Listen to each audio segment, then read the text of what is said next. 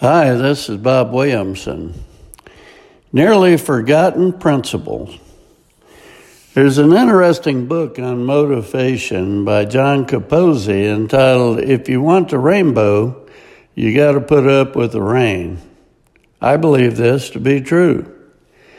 Most people who do not succeed do not understand this concept. Sometimes it takes a leader who is undeterred when obstacles of life, rain, are encountered to help lead others to find their rainbow, or reach their rainbow. Some people need to be dragged all of the way to success while kicking and screaming every inch of the way. There is a story in this little book about General Dwight Eisenhower. He used to demonstrate this method of leadership by placing a string on a table. Pull it, and it'll follow you wherever you wish. Push it, and it'll go nowhere.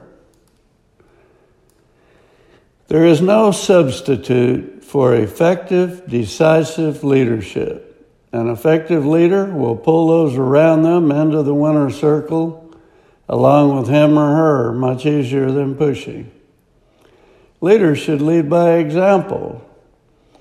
Whatever you state should be followed by example, i.e., it is pretty much common knowledge that if you want a career versus a job, you'll have to work more than 40 hours per week. And even, Lord forbid, work an occasional Saturday. Someone who leads by example will do just that, often being the first one there and the last to leave.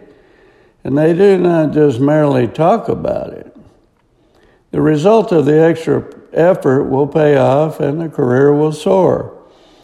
Thinking people should take note that there are seldom free rides.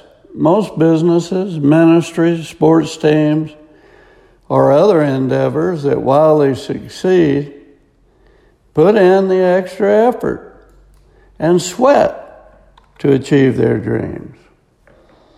Same is true with Christian lives. Are you leading by example?